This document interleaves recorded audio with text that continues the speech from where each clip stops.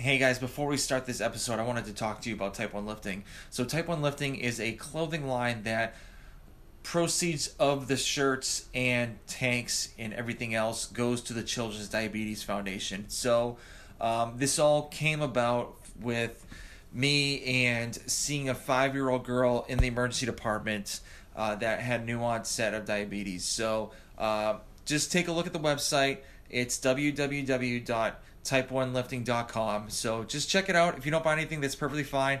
I would just like for you just to take a look and just see what we have. So like I said before, www.type1lifting.com. And guys, I hope you enjoy the show.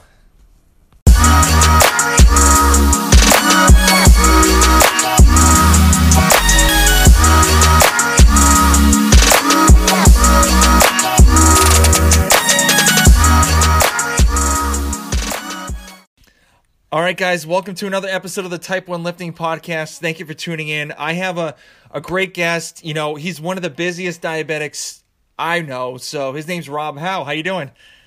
I'm doing good, man, and thanks for having me. I think the way that me and my team are talking about it now is that I'm the hardest working guy in diabetes. That's like what we're manifesting. So we're taking away busy and just throwing it to hard working. All right, I'll take hard working. Well, it's nice to finally get the chance to talk to you. You know, especially another tall diabetic, because I'm 6'6", and so I don't really see too many tall diabetics, and it's, you know, nice to actually talk to another one. Yeah, it's funny. So you and me, and then Derek Thieler is also like 6'6", 6'7", and Matt Vandevecht is like 6'5", 6'6", the FTF warrior. So a lot of tall drinks of water around here. So, quick question. So when did you become a diabetic? I was diagnosed on January 1st, 2005, and I was 16 years old. So coming up on 17 years, man, pretty wild. Wow. 16 years. Yeah. That's crazy. So how did you find out you were diabetic? So I was playing basketball, and I was losing weight. I had frequent urination, the usual symptoms. And at the time, so like I walk around like 230 now. My basketball playing weight in college was like 220, and I was like 155. So I was like 6'5", 155. Dang. So very skinny. And I was down about 20 pounds, and I remember I started feeling weird. I wasn't feeling right. And then I noticed I was going to the bathroom a lot, so I started keeping track. And on New Year's Eve, I went to this like lock-in kind of thing at the mall with like a bunch of my friends. And I remember counting, I peed 27 times that night. Jeez. And I just remember every time I peed, I would be like the most thirsty I've ever been. And then I would like drink water. So I'm an athlete, and I'm like thinking in the back of my mind, like, man, my coach is going to be psyched. Like, I'm just drinking all this water. I'm like really hydrated. Like, I'm clearly like just doing all the right stuff.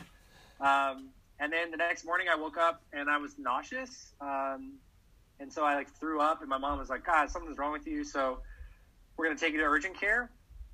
And when I did that, they were like, listen to my symptoms, and they were like, let's check your blood sugar. And they checked it, and they were like, hey, you got to go to the emergency room.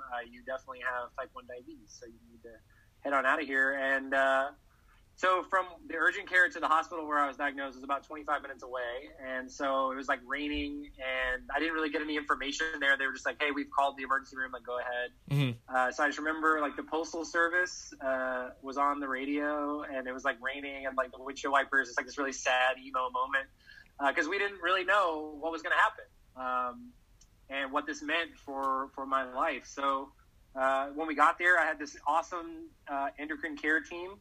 And they told me from day one, like, as long as I took care of my diabetes, that I could do whatever it is I wanted to do. And so that was kind of all I needed. And I think at the time, I didn't realize how important that was for me to hear, because as you know, interviewing a lot of people with diabetes, not everybody has that diagnosis story. So, yeah. I was just glad that, not only did my endocrine care team give me the right tools and the right encouragement, my parents were there. I was very fortunate to have both my parents really involved in my life and very supportive of what I wanted to do. And I don't know, I'm just very blessed, man. Yeah. So does anybody in your family have diabetes, or is it just pretty much just you? So as far as I know, man, I'm the only one. Obviously prior to 100 years ago, I mean, it could have been anybody, right? There could be some way back because they could have just died and not really known. but yeah, as far as I know, in my entire extended family, I'm the only one. Okay, yeah, same here. So like I didn't get diagnosed at 16, but mine's like later on at like 35. So it was like, and I remember that day vividly. So yeah, I don't think like your day of being diagnosed, you'll like never forget it, especially the numbers that you see too. So Man, yeah, I think my blood sugar was I wasn't in DKA, which I'm grateful for. That was really good, really lucky and fortunate for me. My blood sugar I think was 425 or something like that. Yeah. But it's funny looking back. My mom, when I like threw up and like was nauseous, she gave me a Dr. Pepper to calm my stomach down because that's what you do. And so like that for sure set me way up. So the doc said based on my A1C, I'm not sure, I don't remember exactly what it was, but that my average blood sugar is probably in the low 200s for quite a while. Yeah, that's crazy.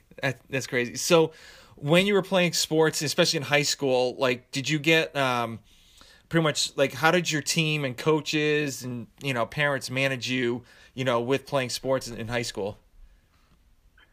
Yeah, it's a good question. I think my first varsity double-double, I had like 13 points and 11 rebounds, was my first game back from when I got diagnosed. And obviously, like I just felt way better. I could just move good. I like lost a little weight, so I was a little bit more bouncy too. It was kind of funny. But I felt strong. I felt energetic. I just felt so good, which was something that I hadn't really noticed was going on. But clearly, like I just had a lot more energy. And over the next 2 years, my parents honestly trusted me. And looking back now, I went to sleepaway basketball camps that summer, like less than 6 months in. My parents were cool with me going. We always talked to the camp ahead of time. They were very confident that I knew what I was doing. But they gave me the autonomy to go do that. They knew what I wanted to do. I wanted to be a basketball player. And in order for me to do that, I was going to have to go away and play. And I'm very fortunate that my parents gave me the opportunity to do that. So in high school, I was on multiple daily injections. I had no CGM. I just checked my blood sugar a lot. And I was kind of also honeymooning for sure. Yeah. So it wasn't really until maybe after I graduated high school, like 2 years in, that diabetes management became a little bit more difficult for me, especially going into the college basketball environment, which was much more strenuous. And I wasn't really ready for that. But, I think that was not just diabetes. That was just a combination of kind of growing up and going to a new place and taking a step up in a sport by going up a level. And that was kind of an adjustment period. But yeah, the first few years, I really, I played a lot of summer ball, traveled a lot, and had a few games like where diabetes really got in the way, like on some road trips. And, but at the same time was able to go do what I wanted to do. And, I'm very grateful that, again, I had the support team and the parents and the coaching staffs. Like they would ask some questions every now and then, but they would leave me alone about it for the most part. So that's awesome. As long as I felt like I was good, they were cool. Yeah, that's awesome. So leading into you going to college, so how did the coaching staff and like personal training staff like handle you? Because they probably may have dealt with a diabetic before, but obviously different diabetics, different cases. So how did they handle you? So I was the first one for all of them. Okay. But during the recruiting process, my parents and I made the decision, and looking back, like very important, but we made the conscious decision to be upfront about maybe we weren't going to hide it. It's because I was going to a place where I was going to have to spend 4 years, and we wanted them to know like what they were getting into. We didn't feel the need to like oversell me or anything. So, had the conversation with my coach. My narrative was basically like, hey, I have this, but it's not stopping me from doing anything. So if I have a problem, I'll let you know. And same thing with the training staff. As I kind of got through, I switched from multiple daily injections to a pump my junior year of college. And every 2 years at my school, because it was a master's program for our training staff, I got a new trainer. So I think I had 3 trainers total. And one of them actually, I talked to my trainer for my senior year, John Michael, who was one of my closer friends, who was also a trainer. He now coaches at a high school in Memphis, and he had like 3 type 1 girl soccer players over the years. And he's like always uses me as an example. And he's like now I can just send them to their moms to your Instagram and be like, hey, like this guy, I coached or I helped this guy in college. So like, this is how I learned to handle diabetic athletes. And he's like, it's amazing how many of them are like, oh yeah, I went and listened to the podcast. And I was like, oh dude, thanks for plugging me. And I just think it's interesting how that all works out. So I was the first one for all of them, but they've all since had experience with other diabetic athletes. Yeah. So when were they super nervous, like training with you at all, or what was their like train of thought while they were like taking care of you? They actually, I give them all a lot of credit, and I don't know if this is just my personality, but I'm very independent, and I don't like extra maintenance or extra attention on myself. Not even related to diabetes, just like I don't want to feel like a burden. That's probably like most of my anxiety is from that, but they honestly worked with me. So I had my trainer, my junior, I guess sophomore and junior year, she and I went through like the biggest hurdles together because we changed therapies. So we had to adjust to, life without basal insulin, and like going to a pump. And I had never done that before. She had never done that before. So we did a lot of learning, but ultimately we were just plugged in. Every day I would go in with her, and we would make sure my sugars were good before practice. We had a routine on game day where I would check my blood sugar during the national anthem and inject myself if I needed to, or, take some Gatorade or something. I had to buy my own Gatorades and like keep them on the bench, so, and she would like make sure that no one would steal them because, college athletes are always wanting free stuff. So, yeah. It was a learning experience, but, and certainly not without its ups and downs. And I really had to change my approach to getting ready for games because cortisol and adrenaline, as I know now, and stress really spike your blood sugar way up. And college basketball games, especially under my coach, were very stressful, very high stress, very high adrenaline style events. And that affected my blood sugar negatively. So I really had to kind of adjust the way I prepared. And sometimes I got it right, sometimes I didn't. Yeah. I mean, it's always a learning curve pretty much, I think, dealing with that kind of stuff. I mean, I'm still learning, and I've been a diabetic for 5 years, so it's, always a learning curve. So, did you ever in college get like a burnout phase, or in high school, and what was that like, and how did you kind of like try to snap out of that? I never had a burnout phase the way that you hear people talk about, like not taking care of yourself or not wanting to be diabetic. But I certainly didn't lean into my identity as a diabetic. I didn't want to be known as a diabetic athlete. I didn't want to be known as a diabetic student. I just wanted to be an athlete. I just wanted to be a student and manage my life. And that was the journey that I went on. I can't change it. But if I had to go back, I would lean a little bit more into talking and being more open about diabetes. There really wasn't a diabetes online community very much then. I was also young and playing basketball. That was my number one priority. So, it was hard for me to adjust to, identifying as that. But, diabetes is a tough disease. Yep. It's a disability. It gives you access to things that other people don't have access to through the Americans with Disabilities Act. And I didn't necessarily take advantage of any of those, and maybe I wouldn't have needed to, but it would have been nice for me to be a little bit more knowledgeable, a little bit more well-informed, and identifying as hey, I am a person with diabetes. I guess I may have only shared this once before. The first time I was out with my diabetes in a sense where I brought it up was in a class, and a teacher asked a question, and I was like, oh, well, this makes sense to me because I live with diabetes, and this is how I think it was about counting carbs or something. And I applied that to the store, it was a management class. And I was like, well, this is how I do that. So, it's very similar to this. And I remember that day, this guy who I knew and I had seen around and I had worked with before came up to me after class and said, hey man, I didn't know you had diabetes. My cousin has diabetes and he's 13. And I see you playing college basketball. His doctor said that he probably shouldn't run Ironmans, and he loves running Ironmans. Would you be okay to talk to him? And I was like, oh, yeah, man, absolutely. So he sent me an email, and now the story's come back to me. I have told it a couple times, but it's been a while. And he and I exchanged emails, and I was like, hey, man, you can do what you want to do. Obviously, take care of yourself, listen to your doctor, but maybe find a different doctor, work a plan. There are people with diabetes who do this. It's not always easy for me, but I'm doing what I want to do with diabetes. And 6 months went by, and I was living my life, and I had forgotten about it. And I got this email, no subject line one day. It was just a photo. It was him with a finisher medal Nice. at an Ironman race.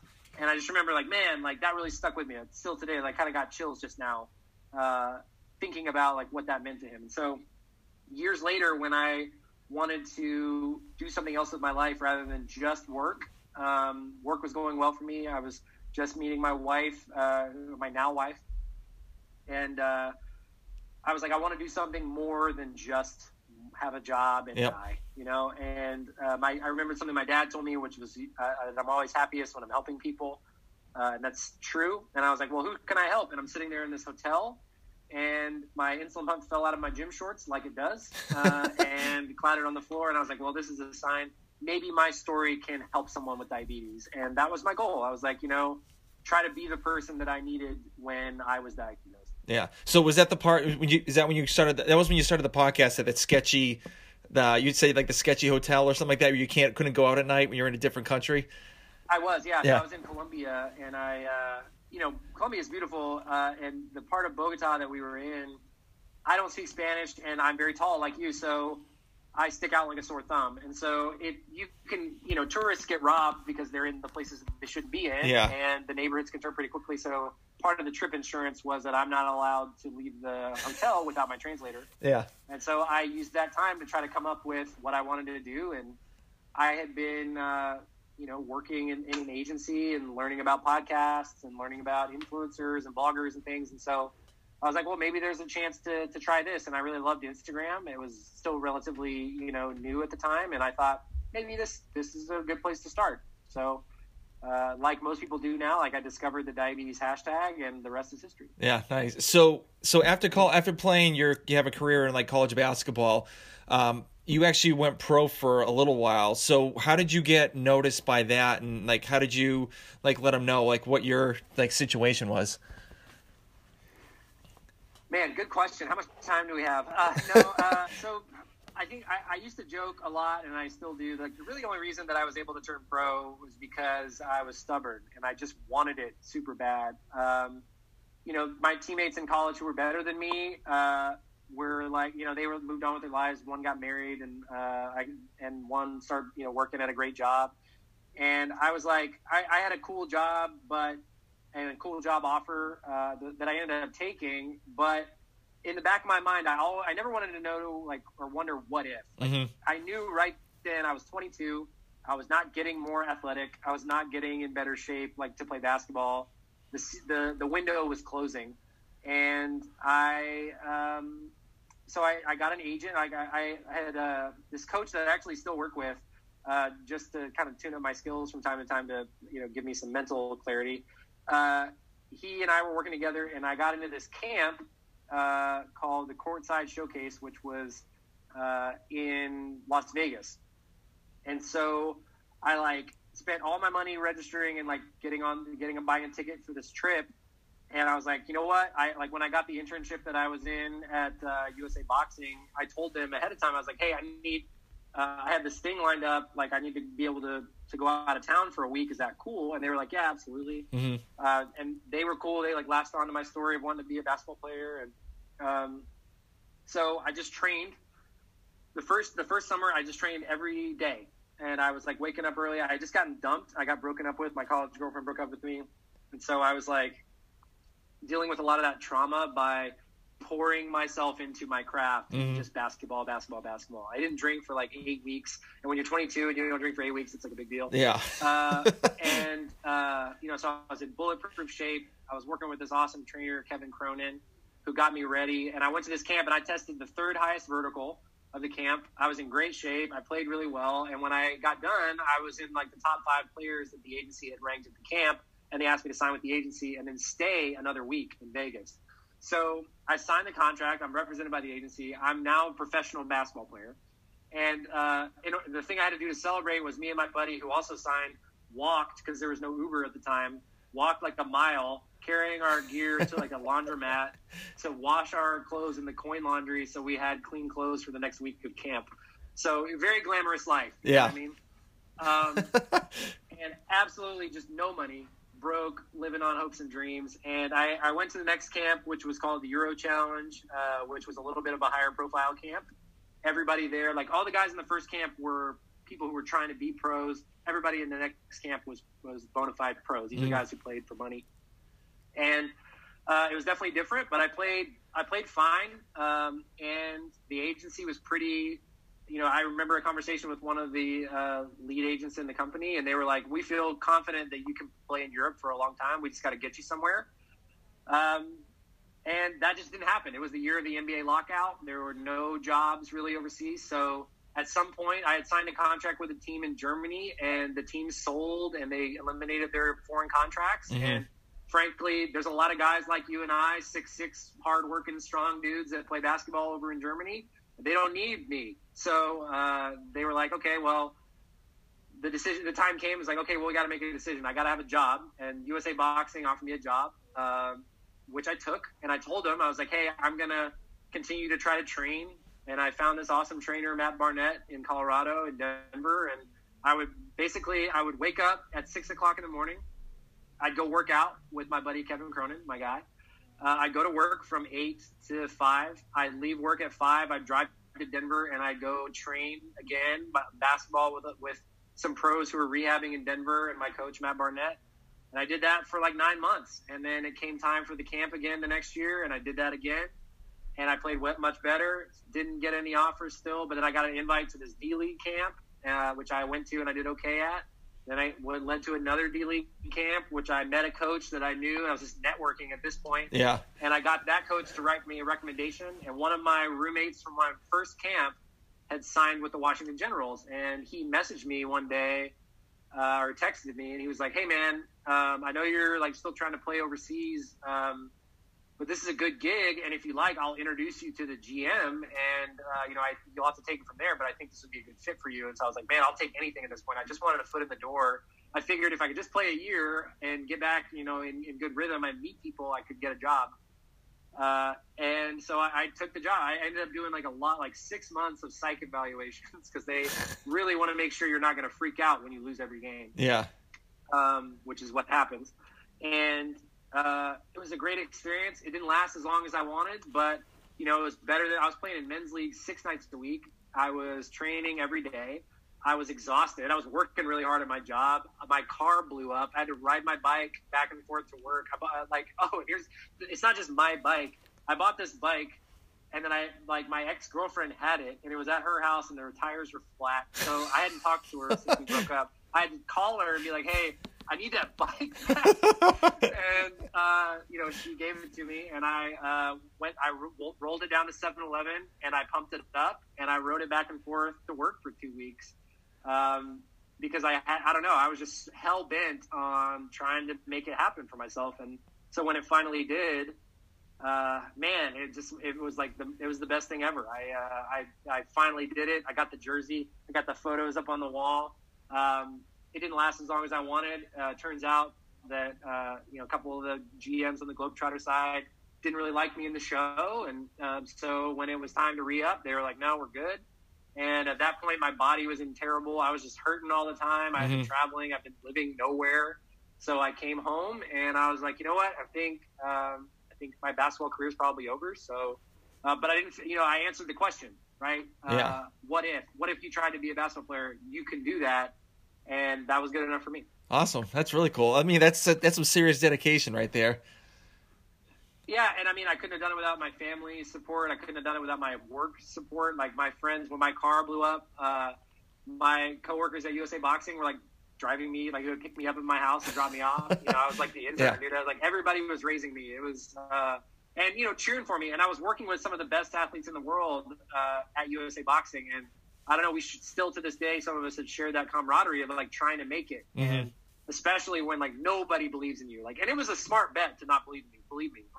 People, if you said, Rob, dude, you're never going to make it, you were probably right. But I was so hell-bent on proving those people wrong just for myself. Yeah. That I think that's what made it happen for me, honestly. Awesome. Very cool. So now since your career in basketball's over, what's your fitness like now? What do you typically do on a day-to-day basis, or do you take a couple days off here and there?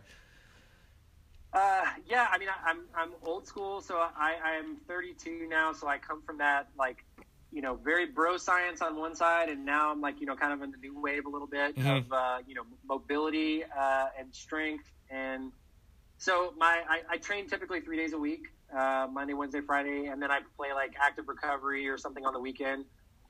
Before COVID, I was playing basketball 2 or 3 times a week still, because that's my favorite thing. I love competing. Even in the back of my mind, when I like really give somebody buckets, and I have my pump on me, it makes me feel good. I'm like, you don't even have a pump to worry about, and I'm crushing you right now.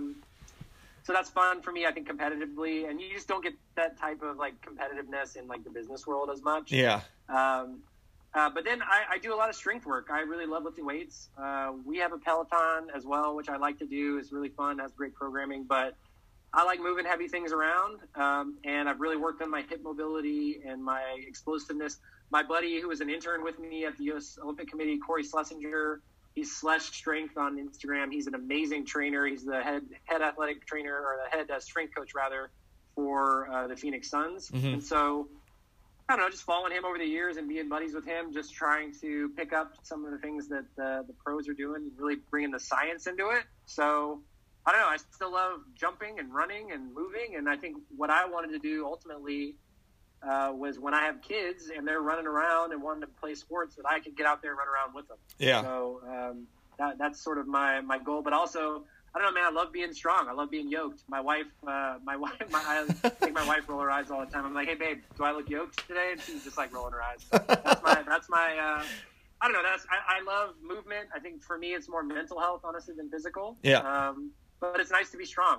Yeah.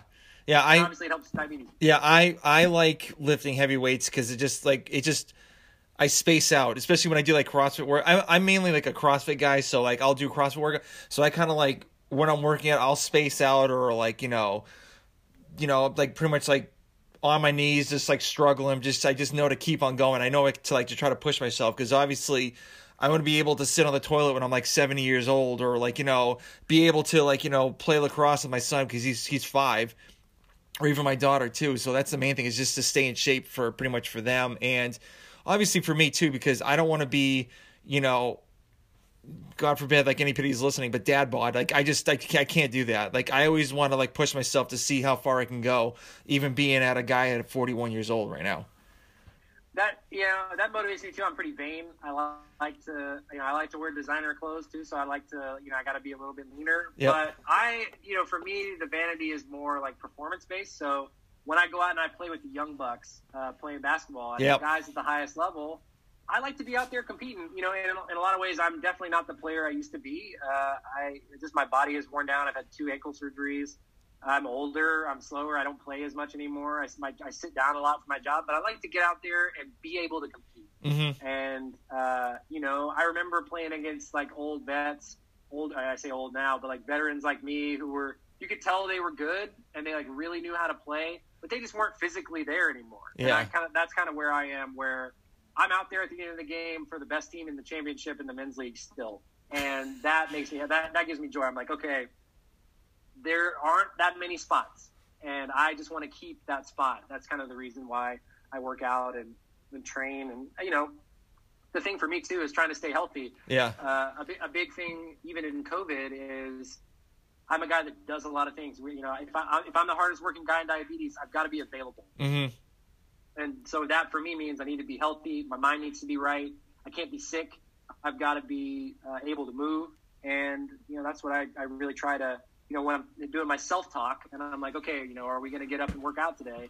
And what are we going to do? How do we feel? Mm-hmm. I want to be available. Yeah. So I have a feeling I'm getting your vibe of like, if you're on the Peloton, I know you're trying to be number 1 at the whole time during the Peloton race, right?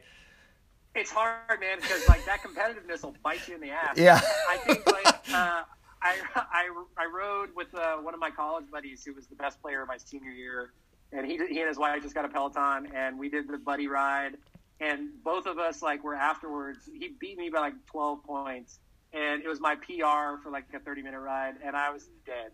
Like, both of us. He texted me the next morning. He's like, bro, I can't walk. So I think it's you're right. I'm a degenerate competitor, but also like I'm a big dude, and big guys have long levers, and I'm not maybe the best to ride a bike, especially a stationary one. So I'm a little bit easier on myself. I try to, over the past few years, I try to soften my edges, try to be a little bit nicer to myself. And for me, it's about being available. If I crush myself on one day and I can't move the next, that's a net loss for me. I'd rather be able to maybe take it to 75, 80% and still be able to go the next day.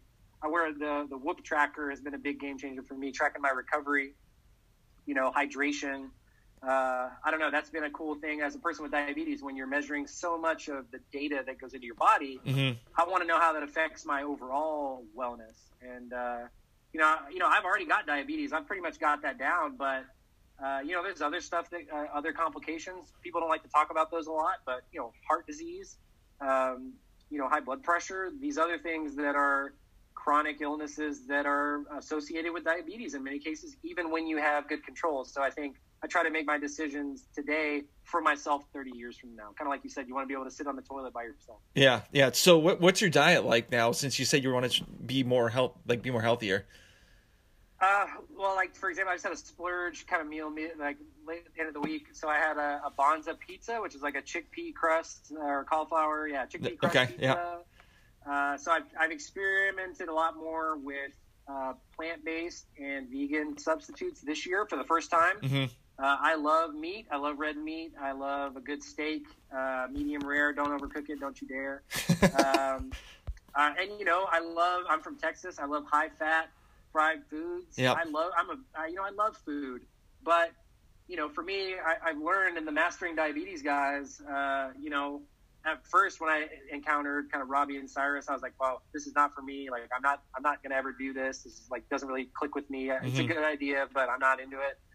And now I'm putting like 10 pieces of fruit in my salad, and it's pretty incredible the difference that I'm able to see in the way your body responds to foods.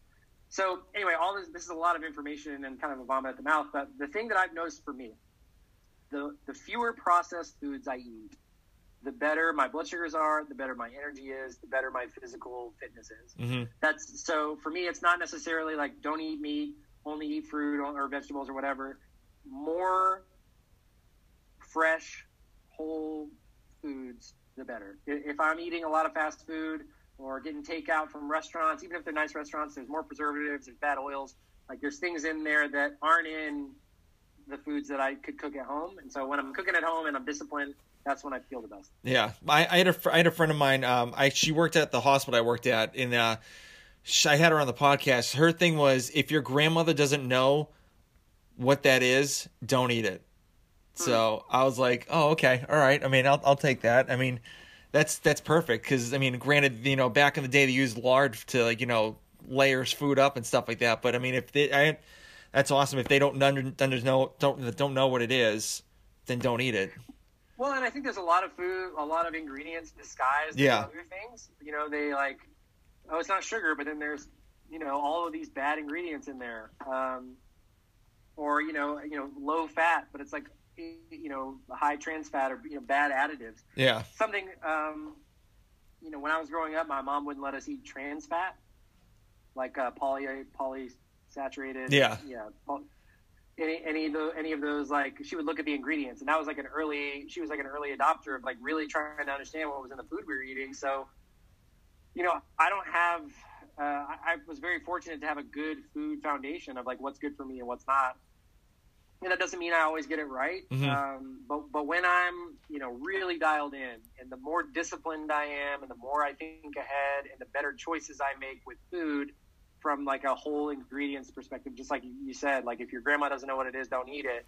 When I'm eating greens and potatoes and, good clean meats and, or some vegan substitutes or fruits or whatever have you, I feel better. Nice. Very cool. So you said it before, you're the hardest working diabetic in the community, which I think you are. So, so how do you handle training? And then obviously you said it before, don't burn yourself out, but you have a podcast, you have a marketing company, you're a speaker. So how do you even get time to even do a workout? Man, Great question. So, I identify as an achiever. That's the language that I know. I'm so extra. I have 2 therapists, dude. And I think, a lot of the self-talk that I have behind the scenes in my brain and my heart is like, I want to believe that I am capable of whatever it is that I want. Or if there's something that I want, that I am capable of doing it. I think a lot of that comes from my mom. She's the same way. And a lot of times my will exceeds my skill. That's the kind of basketball player I was. I just played hard and, tried to get every edge that I could where I could. So, somebody asked me today, like, when do you sleep? And it's like, interestingly enough, and now I know this because of my whoop, I sleep now more than I ever have. And I think that just is because, I am a super nonfiction nerd. So I've read like all the time management books, all the entrepreneurial books, whatever. And I've put a lot of things into practice to where I structured my life to focus on my priorities. And, we all have to work. We live in the U.S. and work is a big part of our culture and identity. And I've been very fortunate to have the right business partner who thinks we think about things the same way. We have shared values, and we wanted to build a company that we wanted to work for. And neither one of us live to work; we work to live. So we try to keep that balance. We work with amazing. I have amazing employees. I have amazing clients. And I think that's all by design. On the diabetes side, this is my passion project. Yes, it's a company. Yes, there are sponsored deals and things, but my goal from day one was to help one person. Some days that person is me. And I think even, recently, as I had kind of gotten a little bit busy with podcasts and away from podcasts and had kind of deprioritized those, but then recently I talked to somebody and it filled my cup up so much with energy. And, meeting people with diabetes was something I didn't allow myself to do for the first 10 years I was diagnosed. And I didn't know what I was missing out on. Yeah. And some of my closest friends now have diabetes. So, I think that's, I used to be the king of compartmentalization, and I would keep all these separate, and I would keep all the balls juggled up in the air. And now I'm much more comfortable kind of blending them together. And that's led me to a much more balanced place where I just feel more comfortable making decisions for myself. I think, getting married, I think, and getting a little older also has helped me with that. But, being the hardest working guy in diabetes, that's kind of a funny joke punchline for me. But I also was I look at guys like Dwayne "The Rock" Johnson. Yeah. This guy's not perfect. He doesn't always do or say the right thing. His career has been very different, but he's a guy who most people like and does, most of the stuff he does is good, and he works hard. And what's the one thing that is so consistent about him? He's in the gym. He's an athlete. And I think for me, watching The Last Dance, you see behind me, there's Michael Jordan stuff that I've had this stuff since I was 6 years old. It's been part of my life. I identify with that mindset and it shaped so much of who I am that I was like, you know what? I'm an athlete first. I'm going to own that. And I'm going to not hide that. And so that's why I lift. That's why I work out. Because that's when I feel the most like myself. Nice. And entrepreneurialism, I didn't know that was going to be something that I wanted to do, but it is. And I love it. I think it's, every day can be different. It can be wildly challenging. Even earlier this year, a lot of days looking in the mirror, is this really what I want to do? Is this these people's livelihoods and families are my responsibility? And it was scary, but it's what I love to do. I'm very fortunate that I've built with the people alongside me and my support system, built a life that I love, and it gets me out of bed every day. Yeah, awesome. Well, congratulations on the marriage too. I forgot to tell you that earlier. Thanks, man. Got the ring. Getting used to it. Haven't quite gotten used to the ring yet. Yeah, I mean, I haven't worn my ring in a while because I only take it out when we go out to dates. Because I don't know. Because I worked in a hospital. I've worked in roofing, and that's the last thing I need is the ring to get stuck and just rip my finger right off. So that's that's why I only wear it on dates and stuff. So, but it's funny. My wife will look at me when we go out, and she's like, "You wearing your ring?" And I'm like, sometimes I don't by accident. I'm like, crap, I forgot. I'm sorry. And then sometimes I'll ask her, "You wearing your ring?" No. I'm like, okay. I mean, but we still know it's Actually, my wife made a joke about we went to Thanksgiving, and I'm like, "Oh, are you wearing your ring?" She's like, "No, my parents already paid for our wedding, so they know we're married." So I was like, "Okay."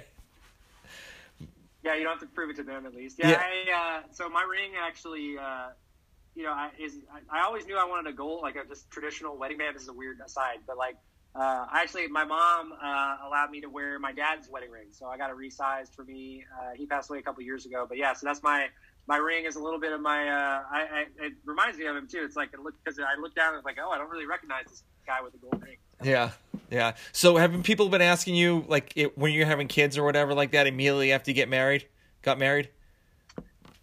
Because of COVID and like being away from people, I haven't had a ton of that. I think we've talked about it. I want kids, and so does my wife. So we're just trying to make sure we do it on our own timeline. And, yeah. Right now we have 2 Shibas and a cat, and that is well enough for us. Yeah, like any Shiba Inu listeners out there, but they're a handful. Yeah, so like when we got married, like immediately the first week after we got married, everyone was like asking, like, when are we having kids? And it was like super annoying. I'm like, just shut up, just like let me do my thing, like we'll see what happens, and who knows. But I mean, I don't know. I'm excited, man. I think being a father is like going to be that's an adventure that I've not done, and I'm excited to. I think hopefully that'll be like my greatest adventure. That's what I'm most excited about. Yeah, they're the best. Like, there's a book you need to get once you have kids. It's called "Dude, You're Going to Be a Dad," and it tells you everything. Like, it's some guy from Atlanta that talks about his experience and what to expect. So anyway. So great book to look into. So, but okay. You talked earlier about like you have like kind of almost like you're teaming up with companies like Medtronic, Beyond like Type 1, and then there was a supplement company. What was it called? Yeah, Type 0. Yeah, that's it. So how did you like when you were trying to like meet and talk to other people like for working with them? How did you go about, did you like study him or like say, hey, this might not be a good fit for me, or this might be a good fit? So how did you go about picking the right one for you? That's a really good question because I think, I didn't know what I was getting into early on, I'd love to say that I had this design. I love doing this. I can't take credit for, I'm just grateful that so many folks have followed along and have, believed in me and kind of bought into what I'm doing. And so, yeah, I think, with Medtronic, I wore a Medtronic pump. That was the only really, at the time, even when I started the podcast, I didn't know anything about Dexcom or any other technologies. I sort of just knew what I knew.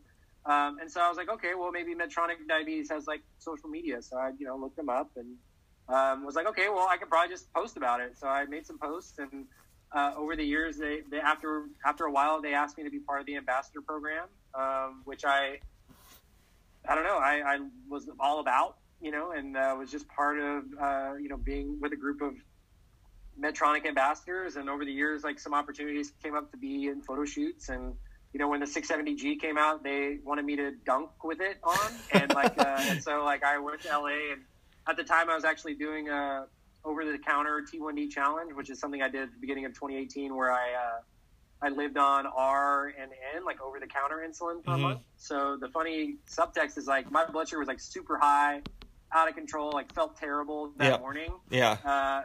Because NPH and R are just a little bit tough to live with. And but I managed to get through the shoot, and I dunked it or whatever. I think we did 32 takes of the dunk, and I only missed one, so I felt good about that. And I don't know. I just for me, it comes back to with Medtronic, like dance with the ones that brung you.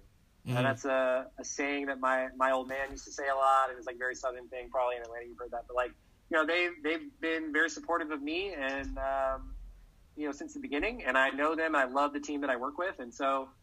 As things have grown, and we did the big Express thing this summer, I was got to be featured in Express.com and their menswear magazine, and it just was the right time to maybe take a step forward. And so now I'm have a deeper partnership in sort of a spokesperson role for Medtronic, which is cool. And I don't know, on the nonprofit side, Beyond Type 1 and JDRF was there when I was diagnosed. They were the only organization I knew about, so. when I wanted to get more involved, I went to my local chapter, and I've been very involved with them over the years, and now on the board here in Dallas. And with Beyond Type 1, very similar, just got introduced, did a couple like articles, and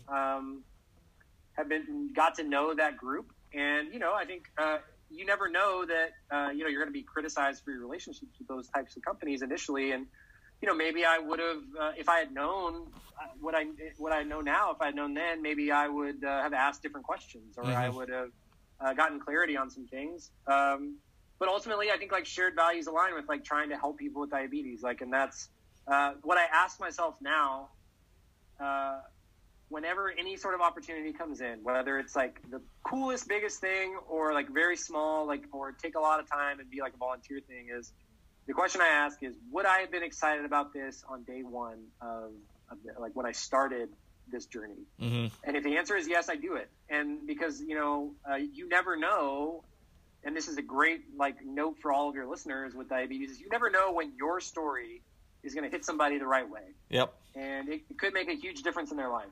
So, I think I evaluate partnerships based on the fit. I never rep companies that I don't use. And I mean, that's an easy thing to do. I like stuff, so I'll try it out. But I post a lot about like this company called Yellow Label that makes hoodies that I like. I'm wearing one right now. Yeah. And I wear my Medtronic pump, and I love it. And I use the Type 0 pre-workout because John Jensen reached out. He's a Type 1 entrepreneur. He and I hit it off. I love the product, and it doesn't spike my blood sugar, and it doesn't keep me up at night or make my skin crawl. Like I'm sure you've been through your fair share of crazy pre-workouts. Yeah.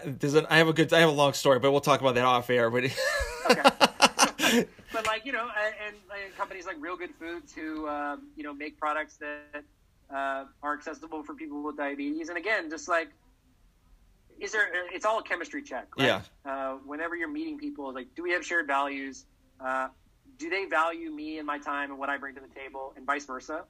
And from there, I mean, I think there's, like I said, I live a really blessed, fortunate life that I work with people on all different fronts who I really enjoy, and I, have a shared respect and value for. Nice. So when you actually go to like the JDRF like conferences or whatnot, do you get like a bunch of people like coming up to you to take pictures with you, and what is that like to you? Is like, are you thinking like, wow, these people like really like want to take pictures with me? Like what, like, I'm just a regular guy with like a diabetes and stuff like that. Like what goes through your mind when you have like little fans of yours that want to take pictures with you?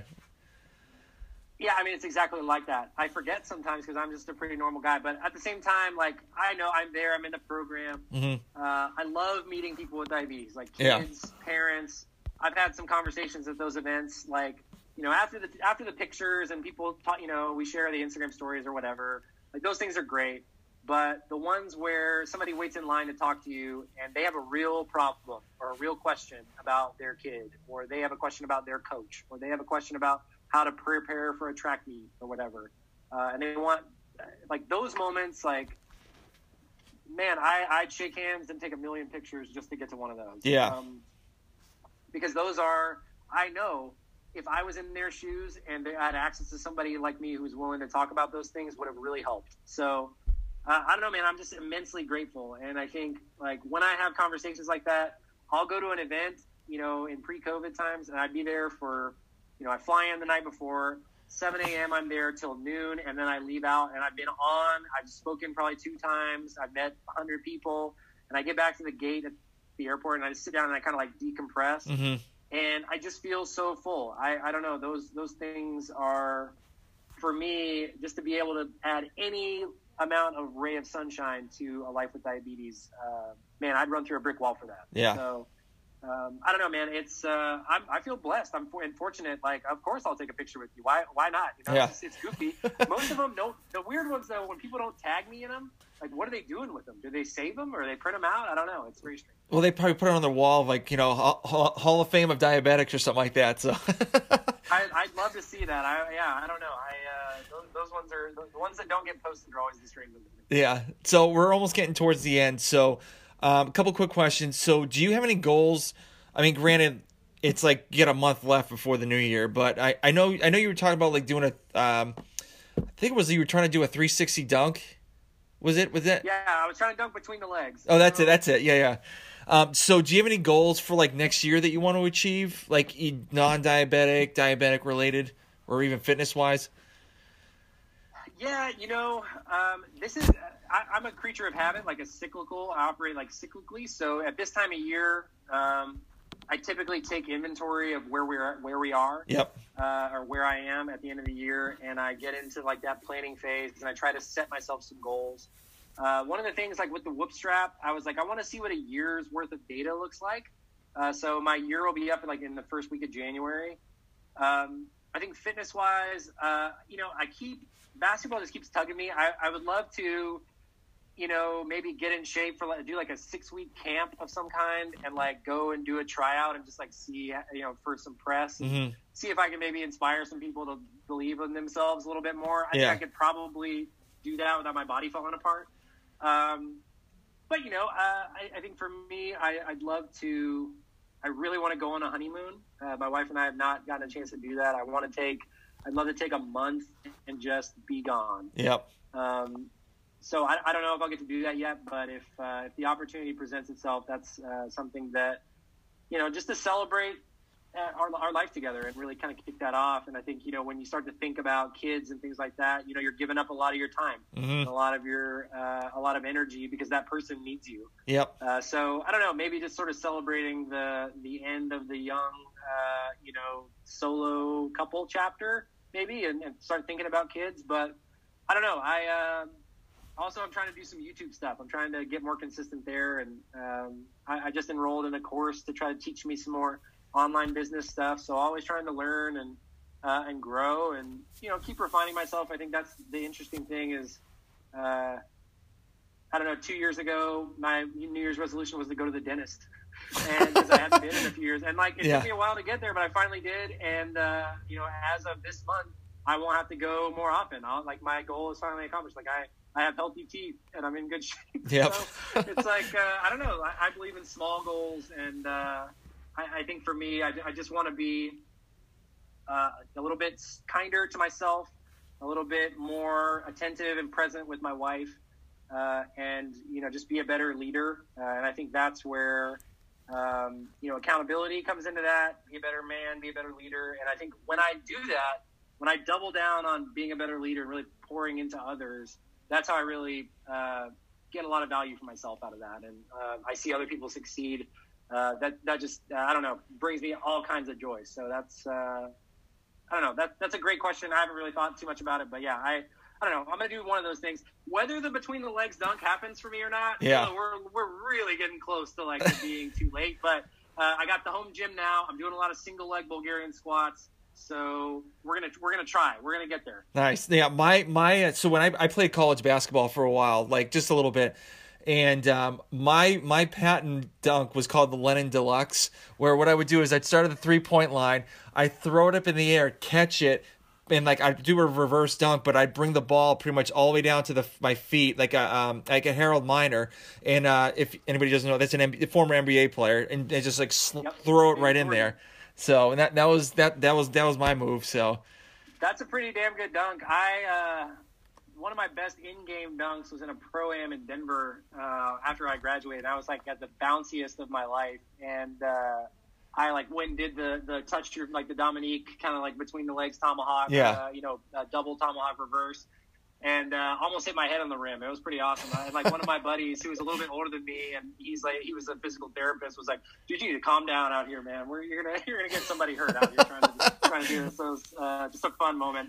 Yeah, I don't fly like that anymore though. I got to really dig in, and if I'm gonna squeak one of those between the leg dunks in. Yeah, I can't even. I haven't played basketball in years, so I can't even imagine I probably can barely even get to the rims because I just don't jump. You're a strong guy though. I've seen you deadlift and stuff. I bet you could do it. I don't know. We'll see. Who knows? But all right. So the other one is, what is your favorite book, nonfiction or fiction? Oh man. Okay. So fiction favorite books, and so I'm googling here. I'm looking at not Googling rather. So in my notes here, one of my favorite, I think, when I was playing with the Globetrotters, one of the things that I really wanted to do was to maximize my travel time to learn. Because I was like, I'm never going to have this much time in my life. Yeah. Let's like dig in. So I read a lot of books, and there's a blog on diabetics doing things called the Rob Howe EMBA, electronic MBA. And in there are a bunch of books that I've read that I think are just really good for anybody who's interested in entrepreneurship or business or marketing or whatever. But I'd say the book that really stands out to me, and the first thing that came to my mind is the one I'm going to go with, and that's Tim Ferriss's Tools of Titans. And I remember reading that right when I started my business, and just hearing from all these like incredible achievers and like the things that they did, whether it's like it's told in 3 parts: health, wealth, and wisdom. And I just found it really, I don't know, it was really cool to hear. There's Arnold Schwarzenegger wrote the introduction, and I don't know, it was very good, and I would highly recommend it. The best business book that I would recommend for anybody who's interested in marketing is the 22 Immutable Principles of Marketing. It's a little bit old, it's a little bit dated, but I read that when I was on tour with the Trotters, and it changed my career. And then I'm trying to think, fiction-wise, I love like Airport Trash, like Page Turner, James Patterson. Yep. Like, those are my books, man. But there's this book I read when I was a kid that always stuck out, and it's a little bit like of a fantasy book, and it's called The Great and Terrible Quest. And it is, if you have kids, it'd be a great like bedtime story to read to them, kind of a knight and a young kid story. And it has a poem in it that I still, I don't remember the whole thing, but I remember the crux of it. It's like a great page turner and a twist. A really good story. So The Great and Terrible Quest is probably my favorite fiction book. Okay, awesome. Now, two other questions. So the most important one is, what would you tell a new person that just recently got diagnosed as a diabetic what to expect for the rest of their life? Well, diabetes is what I was thinking, because, I think there's so much rhetoric in the outset of diabetes, of a cure. I don't know how much of there is today still, but my experience was like, hey, don't worry, in 20 years, this is going to be cured. And like, hands down. And I've heard many people mention the same thing. What I would say is not that. Because if you leave the possibility for that, great. I'd love to be surprised. Yeah. I would love to be surprised. But I would say, first of all, make a friend with diabetes. Embrace and find a way to accept yourself as you are. Because this is not going away. Yep. And the only thing that you have to do is never give up. Because diabetes has taken people down. And it will continue to do so. So I would say, rely on the strength of your friends and your community and your family if you can.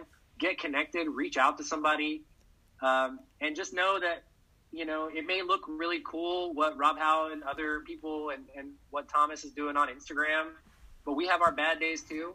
And some days we have low blood sugars that keep us from getting out of bed or make us real sweaty in workouts and make us have to like eat Skittles on the floor at the gym, and normalize some of that struggle. And I think life is a struggle. Angela Davis's book, Freedom is a Constant Struggle. I think freedom with diabetes is a constant struggle. Yeah. And normalizing that conversation is super important. So I would say, hey, you know what? This is going to be hard. That's okay. You can do it. Don't give up. Yeah. Awesome. And where can people reach out to you? Obviously, you're pretty, vocal on social media. Where can people reach out to you if they have a question about anything? I am very online. So just Google Rob Howe Diabetes. You'll find me. But diabeticsdoingthings.com, Rob Howe 21 on Instagram, Diabetics Doing Things on Instagram. I'm here. I'm here to lend a ear. If you, people message me crazy stuff, and sometimes I'm like, "Whoa, this is crazy." But if you're cool, I'll respond to you. Yeah, awesome. Well, thank you very much for doing this podcast. I really do appreciate it, and thank you for the time that you actually gave me for this. It truly means a lot to me. Yeah, dude. I'm glad that we made this happen. Thank you for asking. And man, I'm proud to see the growth, dude. It's only been 5 years, and you're already podcasting all over the place, doing all of it. I love it. Yeah, awesome. Well, thank you.